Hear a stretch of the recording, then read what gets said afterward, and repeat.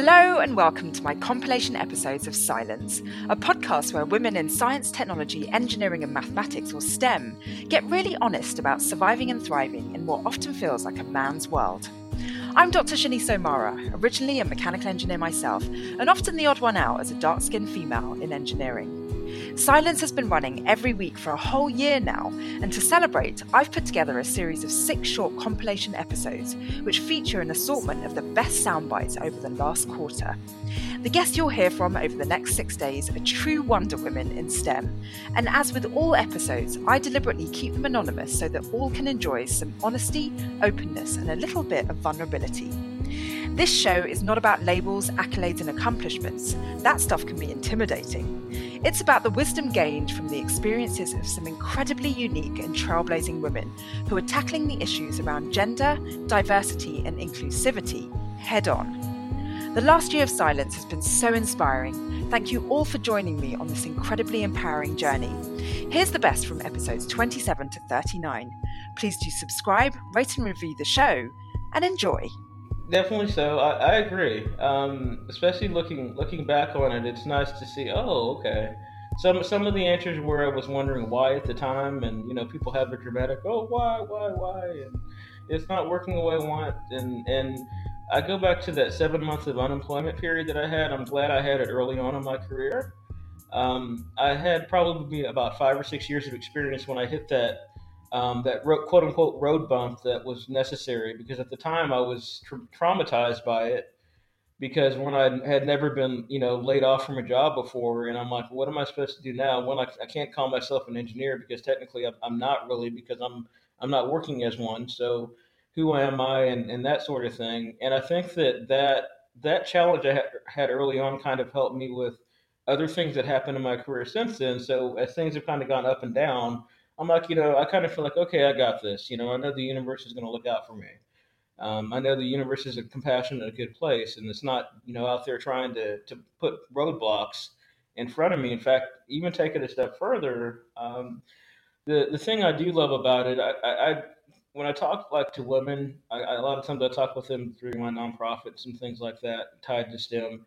I talk about it's very similar to like going to the gym and weight training. When you see these people that are bodybuilders that have built muscle, in order to build the muscle, they have to have resistance. I mean, at the end of the day, you can't just sit there and just pray your way into getting a more attractive physique when it comes to building muscle. You have to have resistance.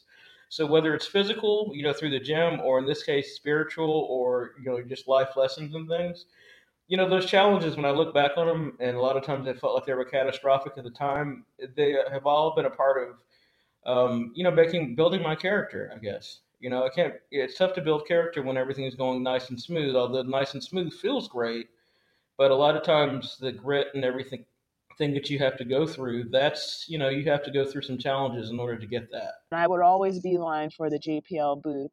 And year after year, I tried, I improved, I took criticism, and year after year, I didn't get an internship.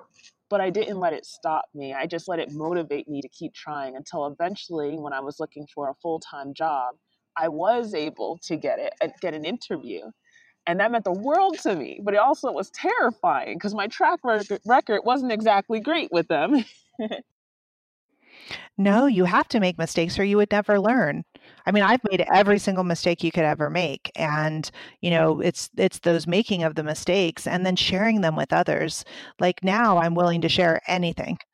And I think when you're younger, you aren't, because it makes you so exposed. But as you get older, and if more people that were further along in their careers would share the truth. And I kind of noticed as I thought back to myself in high school and in college, kind of trying to, because obviously you always want to fit in. Nobody really likes to feel like nobody likes them, or, nobody wants to talk to them. And so, I would try to fit in. Like I said, I would try to join the conversations of saying like, hey, I follow sports. Whatever NFL game was on last night, I watched that. And I also found myself trying to fit in to the point where it was weird things like, I guess in a very broad sense, like kind of buying into the patriarchy or buying into chauvinism a little bit, where um, I don't know, just talking about things like sports was okay, or when they would talk about cars, I would just kind of sit there and not say anything because I don't really know much about fixing cars. Um, but when they make comments about like, oh, all women care about is makeup and stuff, I'd be like, yeah, that's why I don't wear makeup, and it's like really weird because it's like sort of buying into that, like agreeing that things that are generally considered female specific are less than, and the only acceptable things to talk about are sports and cars. I think that it's just how we react to the adversity, but it's not that there isn't adversity. It means having a good work-life balance. It means being able to go to the office, do my work, have to stay late sometimes because we all have to stay late sometimes, but also being able to go home and cook dinner and have enough energy at the end of the day to have meaningful interactions with my partner, with my friends. Having the energy if a friend calls me up and invites me over for a drink or invites me over for board games, I have the energy to say, yeah, I'll be right over. Um, and I know that a lot of times in the STEM field, working in STEM can be so exhausting that by the end of the day, we just want to sleep. So my goal is to have more energy than that at the end of the day. When you're a woman, and I'm sure men have the same feeling, but I only can speak from my experience, that when you juggle too many things at the same time, you always doubt that you're not doing the best that you can at each thing. If you had all the time to just devote to one instead of 5 different areas that are important to you, then I think that you probably wouldn't have those doubts. But I have doubts every day about being a mother, about being a wife, about taking care of myself, about am I giving enough to the job because I want to be everything to everyone. And then it's super hard, I think, to be a good friend when you have all these other competing interests. I think I agree with you in that matter because I think about part of what I've done in STEM um, is be an instructor. And when I say be an instructor, not teaching at at colleges, but teaching people who are already working in the field, working in STEM, and working with advanced manufacturing. And one of the things that I've discovered, 99% of my students in this situation of teaching of probably say going actually over 10 years now. I started back in 2007. 99% of my students have been men. So when I go in as a woman of color as the instructor, if I didn't have that spiritual foundation, I would basically be eaten alive, and not necessarily by them, but by my own self doubt, right? Because I'm going into this environment where it's all men and they're looking at me as being the expert. And I've certainly had a few challenges where, men, they have, like you said, you come in with your own stuff and your own views. And I never knew exactly what they were thinking, at the time. I'm sure some had their doubts when they saw me. You're like, okay, what. And then others were like, they didn't even, add any thought to it at all. Okay, well, she's an instructor. I've never been in a situation where I wasn't treated with respect. If you're talking about personality types, which I think he was, I think he just meant that I was neurotic and didn't like accepting help from other people.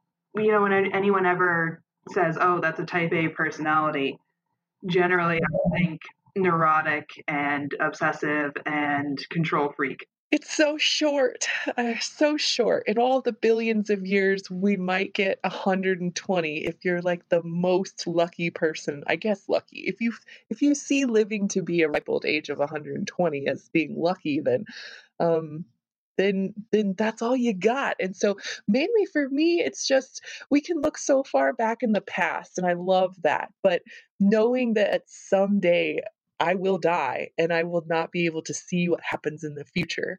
That's probably the worst part for me. Like, I know death is a part of life and I'm pretty okay with it. I don't have any existential crises about it or anything like that.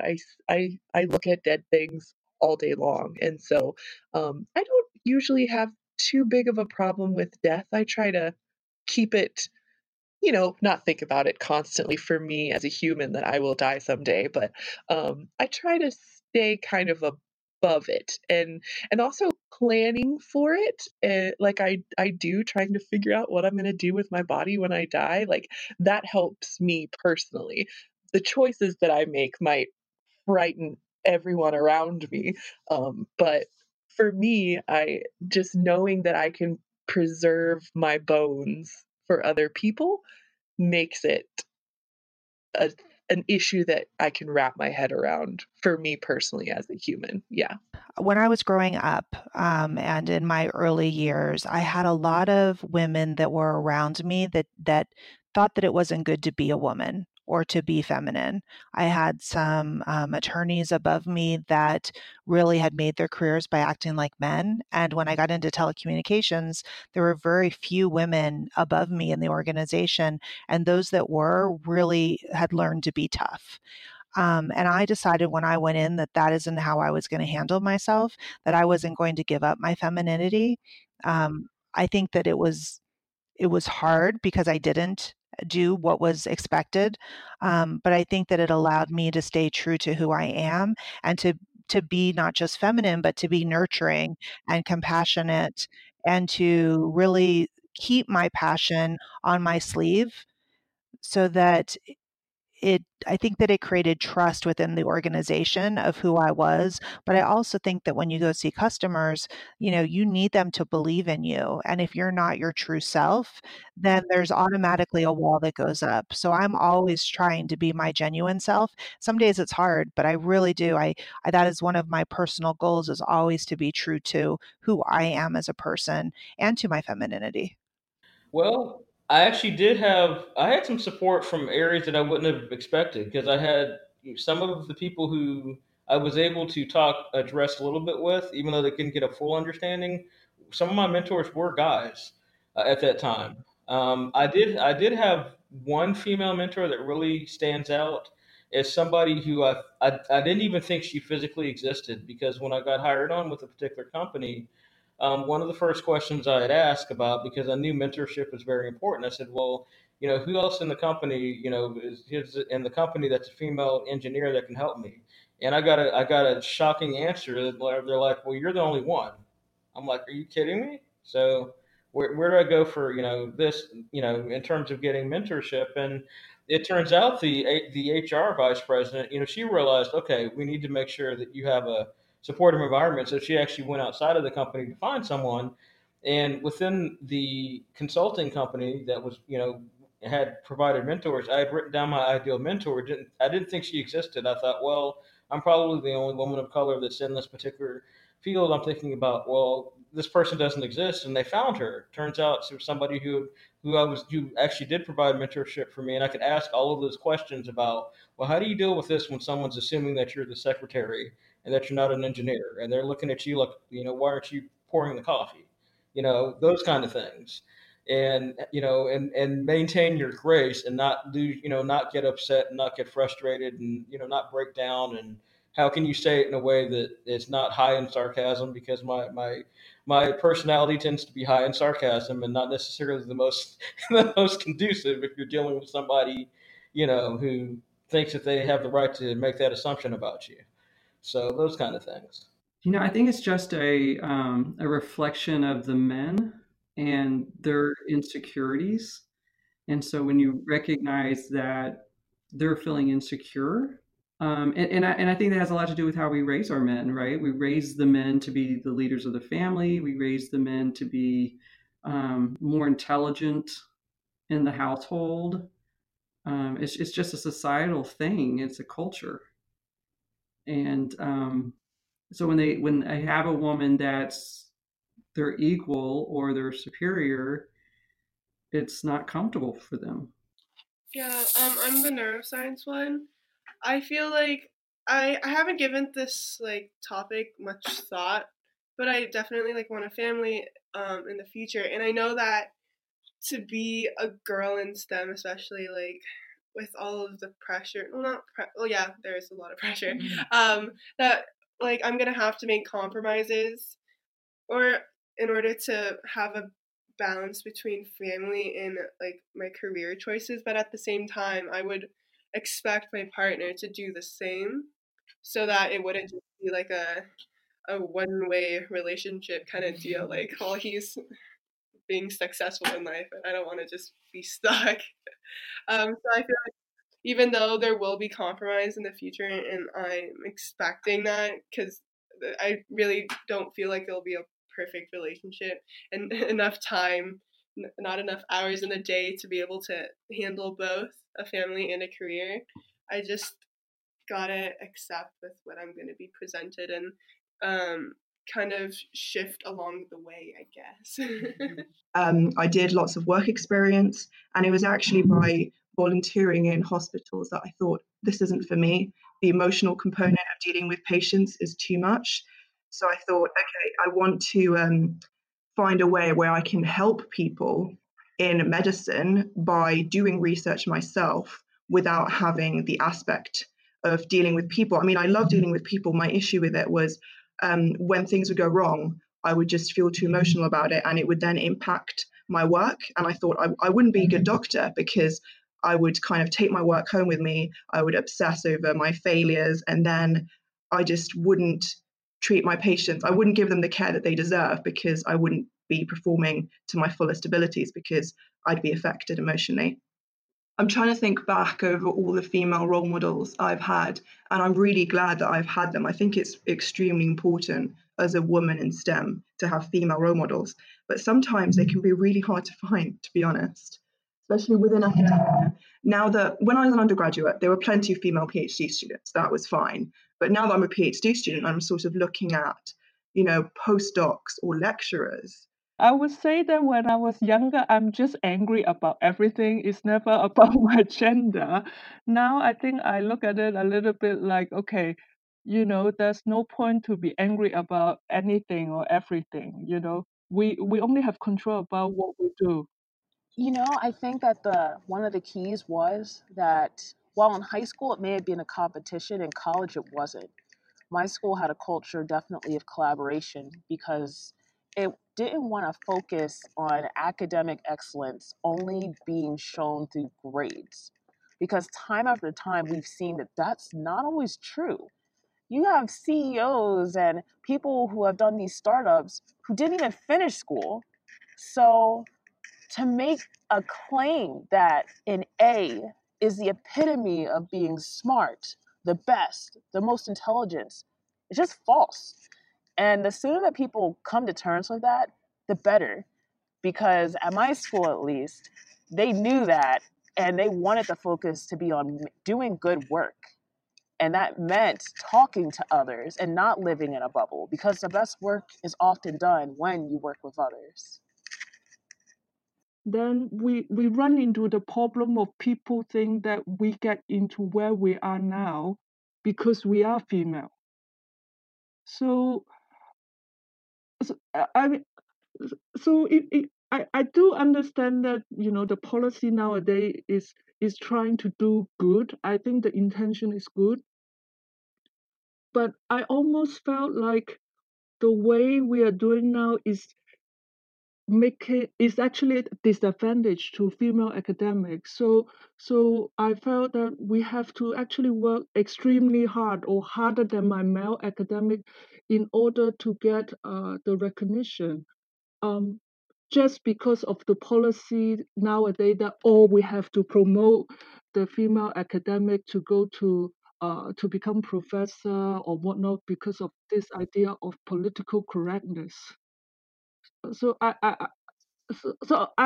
don't know. I mean, it might not be what people want to hear. People in general want to celebrate a lot of female being in academic or in science, and they celebrate policy of promoting that. But I think to take such a short-term approach is not right, because in reality we just don't have that many people to choose from. I would tell you that I do feel guilt.